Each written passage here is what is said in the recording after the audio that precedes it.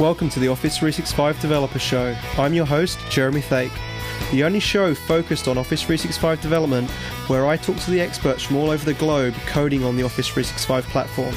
For more information on Office 365 development, please visit dev.office.com and follow us on the hashtag Office365Dev. Okay, welcome to episode 36. It's been quite a busy week on the blogosphere. We had quite a few different stories come out this week on a variety of different things. And one thing I wanted to point out was Waldek Mastercars has been putting together again a bunch of content on the Office Graph. And he's actually submitted a new app to the store where you can go and see and add a SharePoint web part to any team site. And essentially it shows you what's trending in that site based on the Office Graph capabilities. So you can go and kind of grab that from the store and see exactly what that's doing. And again, you know, we are trying to highlight the issue of, or the concern that people have, that the Delve is the same as the Office Graph. Delve is a product that we ship with the Office 365 service, just leverages that Office Graph. But there are many ways that you can leverage it. And obviously with this app in the store now, it's just highlighting another way that you can surface Office Graph information within the context of the Office 365 platform. In addition to that, we have been doing a ton of work around the API sandbox. And I think I mentioned on last week's show that we now have C# support directly into it. So if you haven't checked that out yet, the link's in the show notes. And what you'll notice is that you can actually vote up other languages like Ruby, PHP, Python, so that we can get some more samples there from those other platforms when it comes to calling those Office 365 APIs like the Mail, Calendar and Contacts, Files, and Sites APIs that we have available right now. Richard Drzeziga has also been very, very busy. He's actually published a blog post on Richard Drzeziga has done another blog post on the Power BI APIs and how you can use those to build applications. And he's put together a YouTube video, which is quite short. It's like 10 to 15 minutes. So if you're interested in Power BI and how you connect to that, definitely worth going over to Richard's blog and checking that out. And then we've actually introduced two new people to the Office 365 dev team, PMP core. And so you can go and check out Radia Tassanov and Paolo Pozzari's information, where they've been making some great contributions to that Office Graph. So definitely go and check that out. And then lastly, Andrew Connell has been pushing out some really big stuff for us too. He's actually built a whole Pluralsight course on the Office 365 API. So as well as all the content that we go and get put together on dev.office.com/training, if you're already a Pluralsight subscriber, you'll be able to grab those links and view all that content there. And I've had to listen to them, and it's good to kind of get another perspective on these APIs and how you can use those things in your own projects. So again, great to go and check out that content. And there's also some amazing other content on the Pluralsight show too. And then also, Andrew again does a Microsoft Cloud show with Chris Johnson, who's my boss, who you'll hear me call CJ on the show. And they actually got Chris O'Brien, who's an MVP based in the UK, who's really kind of focused on Office 365 development. I've mentioned him quite a lot in the show with the blogging he does. And they had him on there to interview him about what he's up to. And it was a great show, so I'd highly recommend checking out that show and some of the other episodes that they publish on a weekly basis, much like this show too. So with that, I've got a great episode here with Matthias. He's talking about the Office 365 APIs and their motivations between having a service app inside of the context of Mail, Calendar, Contacts, sitting on Exchange Online. Matthias has been at the company for a long, long time, and it was great to get down and chat with him and hear what he's been up to in the last few years at Microsoft. So enjoy the show, and we'll speak to you next week. Okay, so I'm here in Building 32 today with Matthias Leibmann. We kind of came up on my radar when he posted about the building daemon or service apps with Office 365 APIs, specifically around Exchange. So welcome to the show. Thank you very much. So we're in Building 32, so that's all Exchange people, or is there a bit of a mix in here? Yeah, it's mainly Exchange people, right? Yeah. I mean, well, we have now Outlook on board too, right? So there was some recent move and reshuffling of people again. So we have now part of the client team, right, and part of the server team in the same building, which makes it pretty nice. Yeah, because you guys work so closely together. Yeah, right? Definitely we worked very close together, right? I mean, our team worked very close together with the desktop Outlook team to enable the OAuth protocol, right, or to integrate the OAuth protocol into the Outlook client and then of course on the API services that Outlook needs. Yeah. Right, to talk to. And we've had Andrew Salamatov on the show, who obviously is in this building as well. Oh, yeah, absolutely. We've talked about the Outlook apps and different bits and pieces. Yeah, Andrew just sits 3 offices down the hallway. Yeah. We are in the same team. He's a colleague of mine, so we meet regularly. So, and how long have you worked in Microsoft for?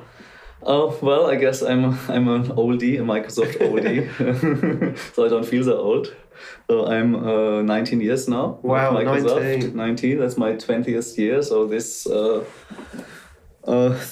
September, 20 years of Microsoft. So that's quite a while, I guess. And have you always worked in and around kind of Exchange, or have you been in other areas as well? Well, I mean, I always worked more around identity management and security, authentication, authorization around this. Actually, one of my first encounters when I started working at Microsoft was with Exchange. I actually was a technology specialist in Germany. Oh, right. Okay. So I started in '95 working for Microsoft in Germany back then. And so did some customer engagements there. And around that time, Exchange 4.0 came out, right? So I went with my box of Exchange for Office to many customers and helped them install and deploy it back in the fatherland. And then '98 I came over to the US, working as a program manager in various teams. But I primarily was focused then on Active Directory, identity management.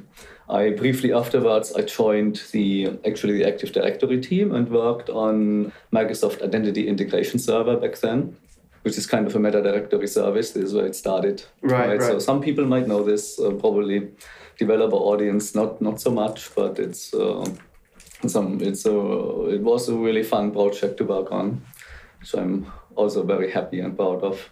And then I somehow went to Windows security, worked on in Windows on some security aspects there, things like claim-based access controls, putting this into Windows. And around 2007, I think, I went to the Exchange team. Yeah. Originally changed completely my job, what I was doing, and worked on calendaring.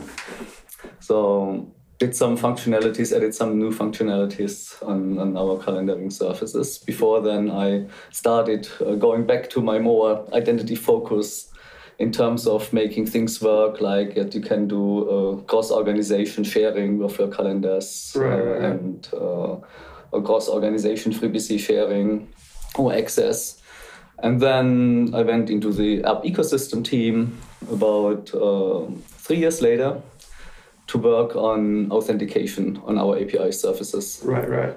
And then we, over the course of the past couple of years, right, we integrated the new OAuth protocol, right, and all the different APIs so you've that almost we have in Exchange. Come full circle with the authentication side. I always somehow went, got back to that space, right, of identity and authentications, authorizations. So you've been involved from like kind of the Exchange Web Services or AWS. That's right. As well as like kind of the new endpoints that we've released in the Office 365 service. Yeah, that's right. Well, this is when I started in the app ecosystem team, where it was primarily focused on the AWS service. There I did some extensions to the API, some new functionalities. Right, I worked on auto discovery too. Right, so very beloved protocol, I believe. the one we all scream at when we add our accounts to Outlook. This is why I always hard-code our APIs in my samples. So if you see samples of me, I'm a bad citizen about following our own protocol. The own discovery services and stuff. Yeah, that's right. And so with the evolution of the APIs now, with them being kind of more OData 4 focused and the OAuth 2 kind of practice with the Azure AD Auth side, what's the main motivation there, and what direction will we see? Like, we've released quite a few endpoints already, but there are more coming, right? Well, yes, how we started out was, right, we knew we will need to modernize the authentication protocol in our rich Outlook client, right, to provide true single sign-on across the different desktop Outlook apps, right, and it soon turned out that a new modern protocol based on OAuth would help us doing so. Right, and get us away from having to implement authentication specific protocol in the client itself, but leave it to the experts, right? That anyways know about how a protocol should work, right? And with the idea of having them or having the server drive the authentication, right? Which led down to the route of an OAuth-based protocol. So this is where we started out, right? That was our primary focus even before we worked on the REST APIs. Mm-hmm. Right, so meaning the MAPI HTTP endpoints, right, that Outlook uses, right, or AutoDiscover, right, or EWS, what we mentioned before, right, were all protocols, right, that required us to enable, right, these new protocols or the new OAuth scheme on top of those, right. And then, right, as we all know, right, we wanted to have to work on having a much better and broader app ecosystem, right, based on new modern APIs, right, that everybody can easily program against, right, and easy to understand, right, for the developer community. And the OAuth protocol is just a key part of that, right, of making it really simple, right. Everybody basically knows these days, right, how to do OAuth against other services like Facebook, like Google, right? So this was almost a natural choice, right, in terms of, yes, we want to do the same, right, for our APIs. Mm-hmm. And this not only for Exchange, also for OneDrive, right, and all other Office 365 services that might come along. Yeah. Right. So this is where our work started very extensively about 2.5 years ago with the Azure Active Directory team, right, to define, right, what it means to provide an OAuth-based protocol for Office services. Yeah. Right, and which basically led about to the first release of this with about.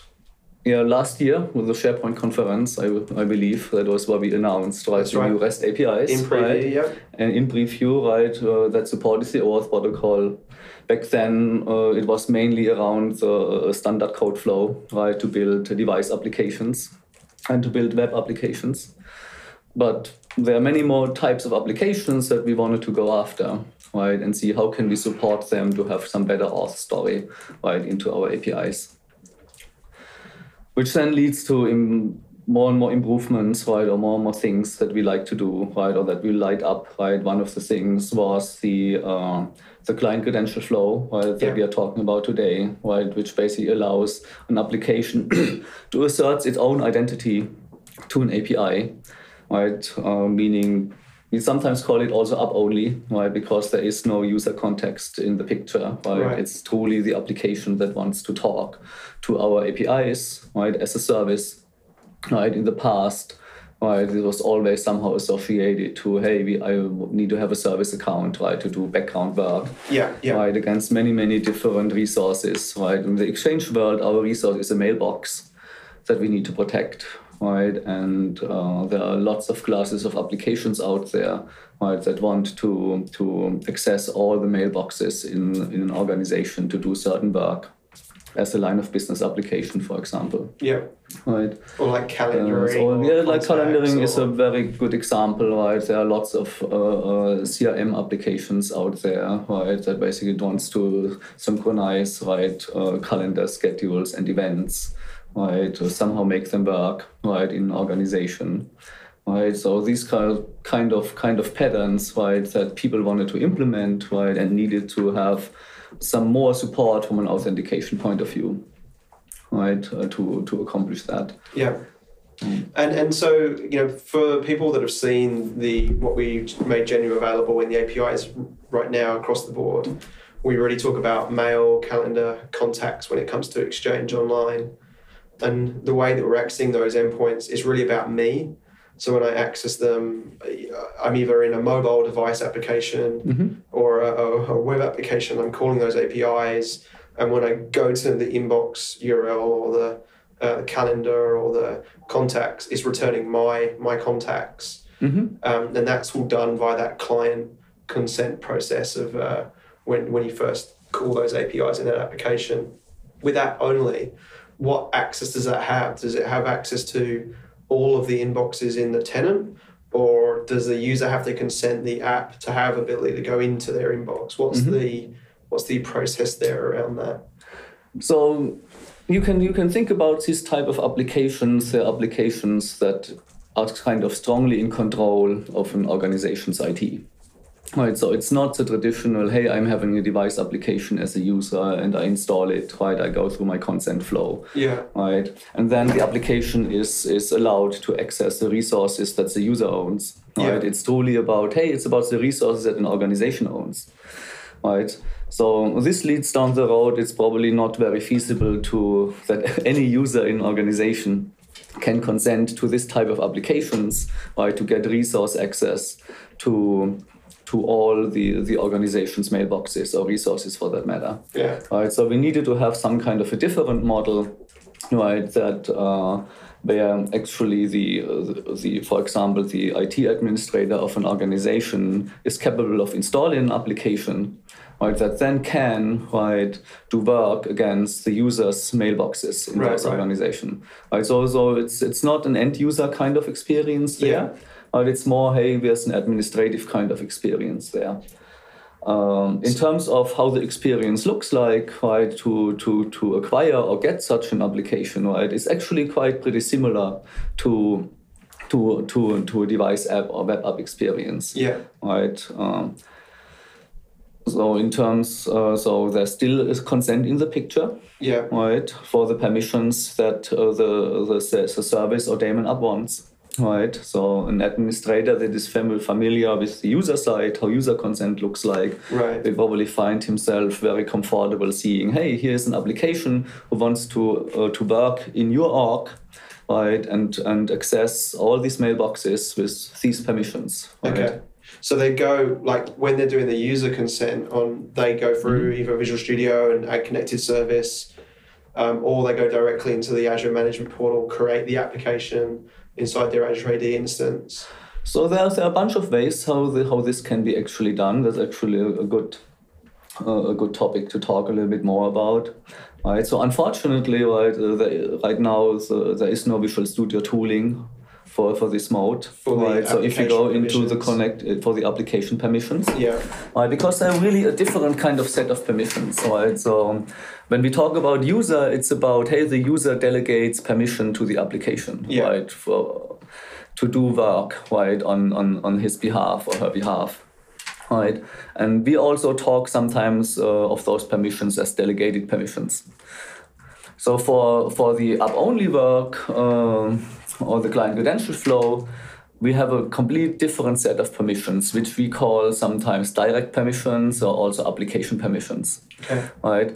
So indeed, when you actually configure your application in the Azure portal and you select, hey, you want to access Exchange, and you configure your client application on your client ID there are two kinds of permissions you can choose from. This is one, the delegated permissions, and one, the application permissions. Right, and the delegation permissions apply to what you mentioned first. Hey, I want to build a device app. I want to build a web server app where the end user consents to access their resources. The application permissions are completely separate of that.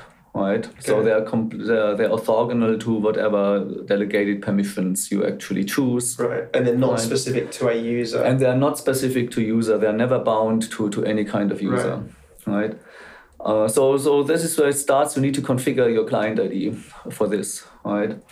And now comes the question: how can you actually install this application, right? So if you build some kind of a multi-tenant application, right, meaning you want to basically build an application that you want to make available as a service to your organization, right? So a typical example is, I want to get into the mailbox migration business, right? Or one example, right? So I have a service in the cloud, right, that helps you migrating mailboxes, right? So organizations can come to my website and say, hey, I want to sign up for my mailbox migration, right? And then you could have an experience, or this website could build an experience and say, hey, right, organization, you can kind of sign up here, and please, and if you want to migrate into Office 365, right, here is what you have to consent to. Right, and then it needs to be an administrator that actually selects to consent to the access to Office 365, right. sees the application permissions that the application requested or is configured for, right, in Azure AD, and says, hey, I'm allowing this application to have these permissions. Right, and with this, the application in the web application is basically gets a permission, right, to go to Azure AD and get an access token to represent itself as a migration application to the tenant that consented, right, to this, and work against all the mailboxes in this organization in Office 365. Right, so and then this experience or this flow, right, is very, very similar what you would do in a normal code flow, right, when you build a web app that for users, for example. Yeah, it's a common question you'll get is like, if I'm either wanting to go through the store or I want to go through just like a service, like you're saying, just running in a website, is that your Azure Active Directory application, there's just a toggle that allows it to go from being just for your tenant to being for multiple tenants? That's correct, right? Yeah. I mean, that's the concept of, hey, we have this concept of, hey, you can build an application only for your organization, or you build an application that you also want to make available for other organizations, right? Which is probably more what people are interested in, right? Yeah. Building applications and makes them available for everybody in Office 365, right? So right now that is a switch that you have to set together with your client registration.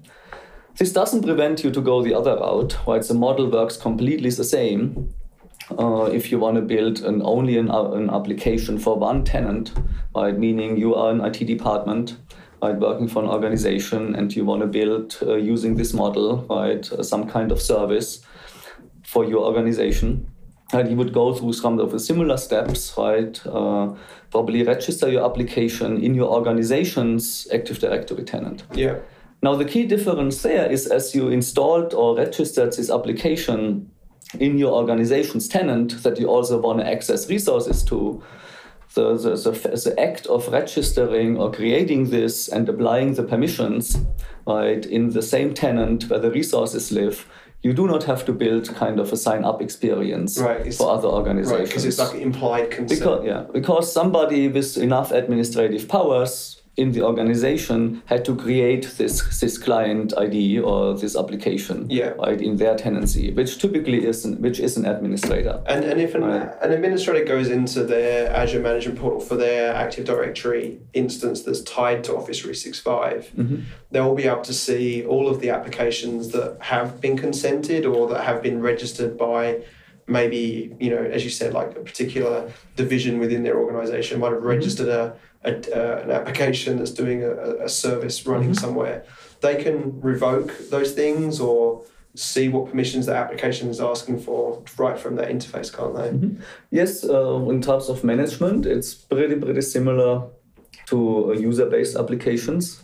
Right, probably the main difference there, you cannot go to the app portal in Office 365, for example, and see these kind of applications and can revoke from there as their organizational apps, right? Or you cannot go to myapps.microsoft.com and see them listed there.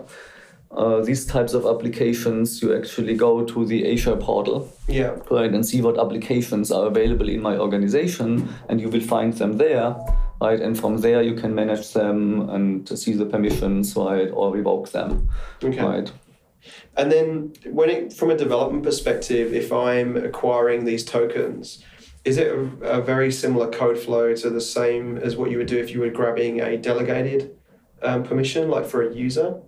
Like, is it the same kind of hop, skip, and jump? Well, if you build, if you build a multi-tenant app and you need to build this kind of sign-up experience, right, where another organization can sign up for your organization, that's exactly the same like you would do in the code flow. Okay. Right, meaning you hit the authorize endpoint of AAD with your client ID, right, and other information that is necessary, right, and you basically get a code back, right. So the main difference there is that you do not have to do anything with this code, Yeah. Right? Because you don't want to do a code flow and request a ticket or a delegation for a user, right? So, but you needed to do the sign up to authorize this application to work with these application permissions. So this is why this step is required, right? And then there's a different kind of payload, if you want to say it this way, that you need to present to the token issuing endpoint. Right? So even in the code flow, right? So your next step is, hey, you redeem the code, you go to the token issuing endpoint, say, here's my code, right? Give me back my refresh and my access token. Yeah. Right? So in the app-only example, right, you don't go back with the code. Right? You build kind of a different payload when you go to the token issuing endpoint, which is called a client assertion. Right? A client assertion is basically a self-signed JSON web token. Right? Okay. It is signed by the private key of your application. Right. Right, to basically authenticate to AAD as your application. Yep. Right? AAD has a public part of your key, right, and can verify this client assertion and say, hey, that's really this application, right? And yes, this application just got installed because it was authorized in the first step and then gives you back the access token. Okay. So there is no refresh token in this picture. Is you play an authenticator to the token issuing endpoint and you get back an access token.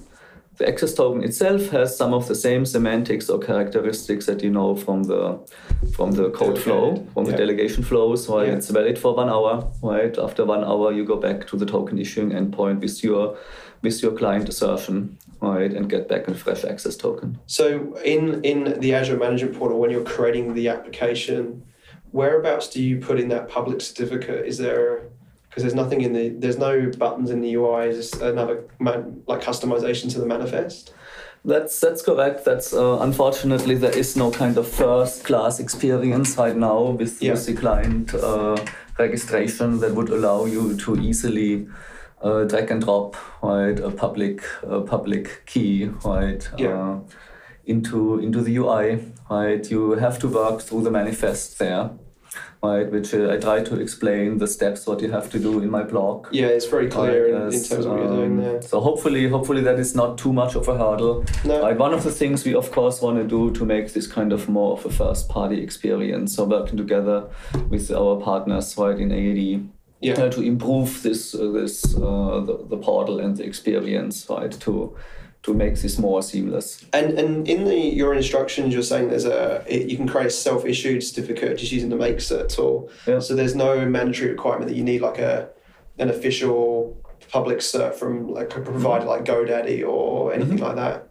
It can be just something you generate. Yes, it can be exactly. Like there is no requirement of any CAs or in that regard, right?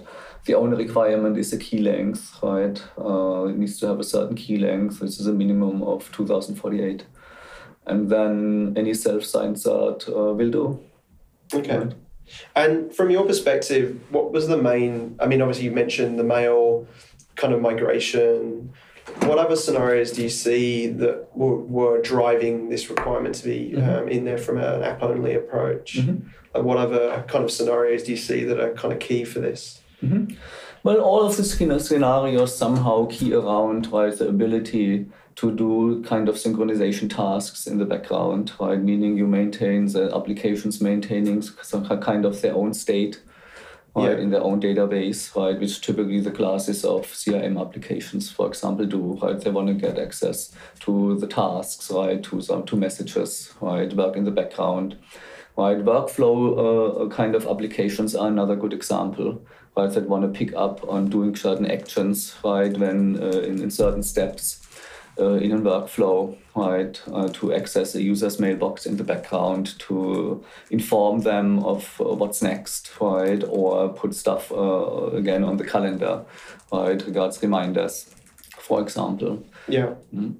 And then with regards to that, when it comes to this, if you deployed an app for Office into the store, could you use this flow from within your, say if you built an app for Outlook, could you use that same flow then to access their tenant?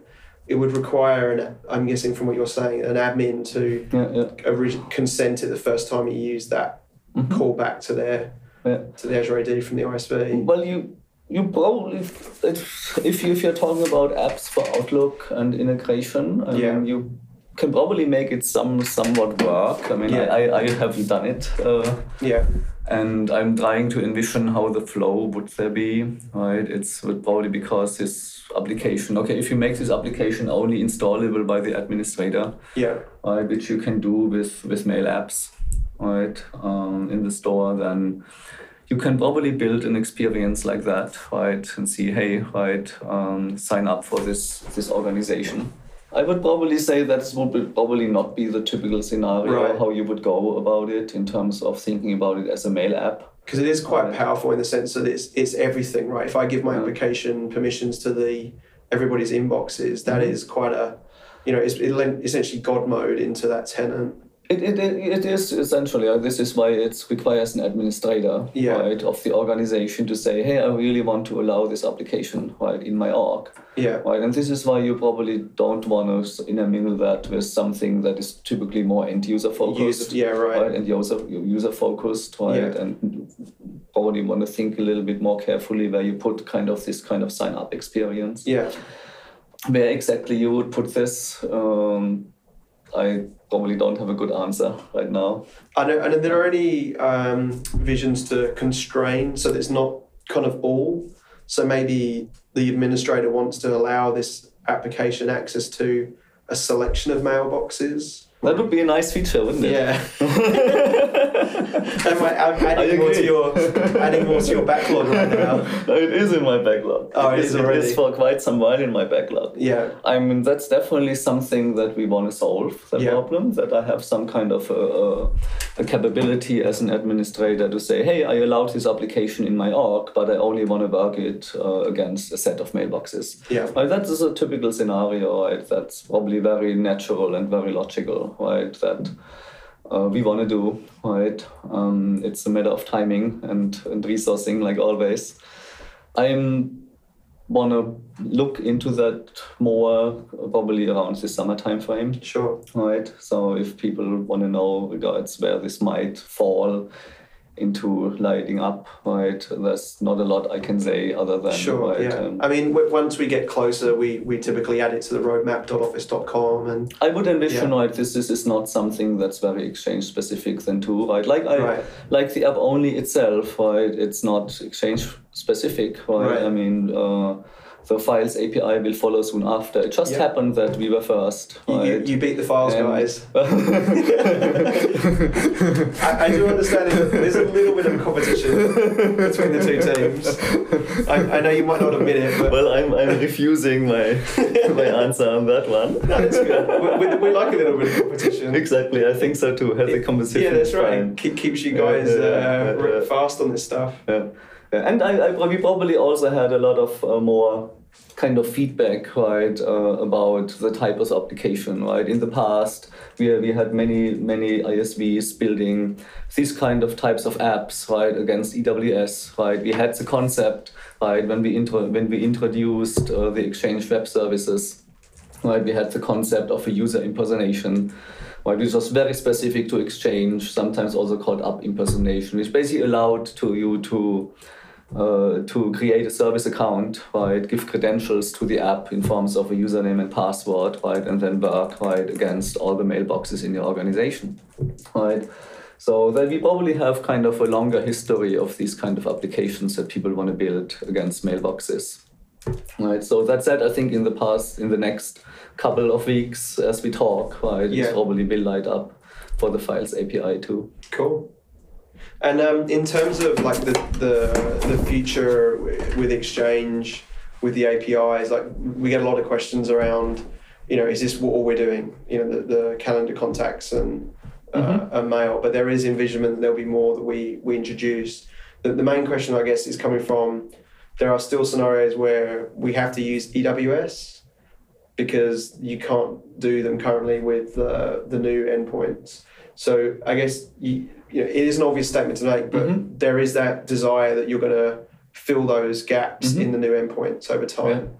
There's definitely the desire, right? EWS is a mature programming surface, right, that grew over many years now, right? And it's always hard when you come up with a new API, right, to immediately match the functionality that an API exposed that is around for a while, right? And yes, my colleagues working on the APIs are working very, very hard on filling these gaps, right, seeing what's needed the most, right, and where does it make most sense to model this in the REST API, right? One of the things we also do not want to do, right, is necessarily copy everything, right, from what we did in EWS exactly the same way in REST, right? We try to improve on that, right, and see, right, how can we make it more better, more natural, right, more RESTful for that matter, right, in this new surface, right? And this might take a little bit more of time, right? But there's major investments, right, that we have on making sure that if there are gaps, right, that we will address them, right, regularly in frequent. And then where we have this app-only approach now, like is there a scenario where there would have been API endpoints that made sense for delegated users, but there'd be API endpoints that wouldn't make sense for a user to be able to do like management type things for Exchange Online. So is that where you would have endpoints that are more management-like that the app-only token would use? Yeah, that's correct. Right now, all REST APIs are primarily focused on user types of applications, right? Building mail, calendar, kind of these applications, right?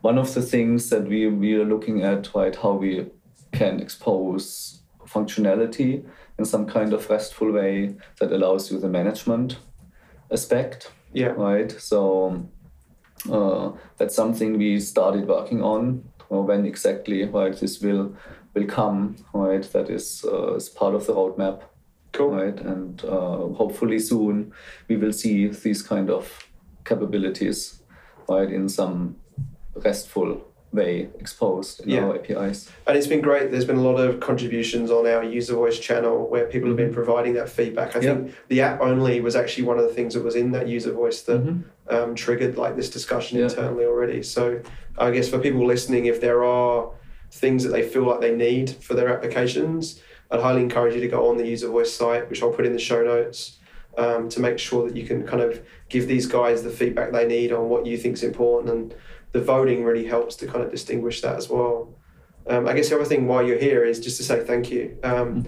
You're just engaging with all the questions and answers that we get, whether it's on Yammer or whether it's via email or the blogs and stuff. I really appreciate you kind of helping the community out as they have these questions, because sure as hell I don't know all the answers, and it's great to be able to come to you guys and get the answers on some of these complex scenarios. Well, I try to be up to date on that. Sometimes it's very hard to do this, and there are also lots of forums, and sometimes it's really not easy to keep track on all of them, right? But if I get to attention of the one or the other issues, I always try to answer and find out what's going on, and that's something I'm really committed to. So if you see something that I do not see, right, and you feel I should answer to that, I always appreciate a ping, right? Hey, there's something, right? And my colleagues do that too, right? And I do this to my colleagues. Have you seen this, right? And this way, right, it becomes a really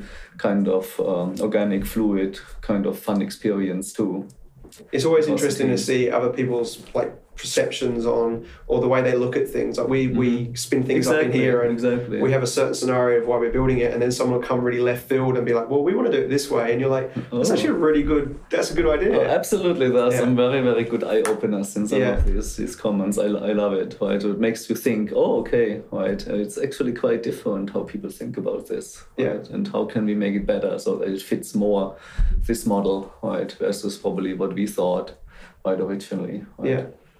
Well, thanks very much for your time. I'm really excited to see what people do with this app-only approach. Me too. It's definitely something that the ISVs have been asking for a while. Enjoy your 20-year crystal when it turns up. I hear they come in quite big, impressive boxes as well. I think you need a crane to lift that thing. So, I mean, you've got plenty of mantelpiece space there to show it off with pride. Maybe not put it directly in the window, because if the sun shines through, it might burn the carpet or something. You get the whole prism effect. I'm afraid that might happen. All right, well, enjoy your weekend, and we'll definitely get you on the show later in the year to talk about some of the other stuff that you've been shipping as well. Okay, thank you, Jeremy. It was my pleasure to talk about this, and I'm really looking forward to get lots of feedback on, for that matter, any aspect of authenticating to our APIs, how easy it is, how hard it is, what we should improve. Right, so that really helps my job too, right, to see, right, what do we have to do next to prioritize, right, and think through the various different scenarios, right, that people wanna build. Cool, excellent. All right, thanks again. Thank you. Cheers. Thanks again for listening. Make sure you check out dev.office.com for all of your Office 365 developer needs. All the links from the show are in the blog post on blogs.office.com/dev, where you can find the latest news about Office 365. If you have any ideas for new shows or questions for us, please join us in our Yammer group in the Office 365 Technical Network. Have a great week, guys, and keep coding on Office 365.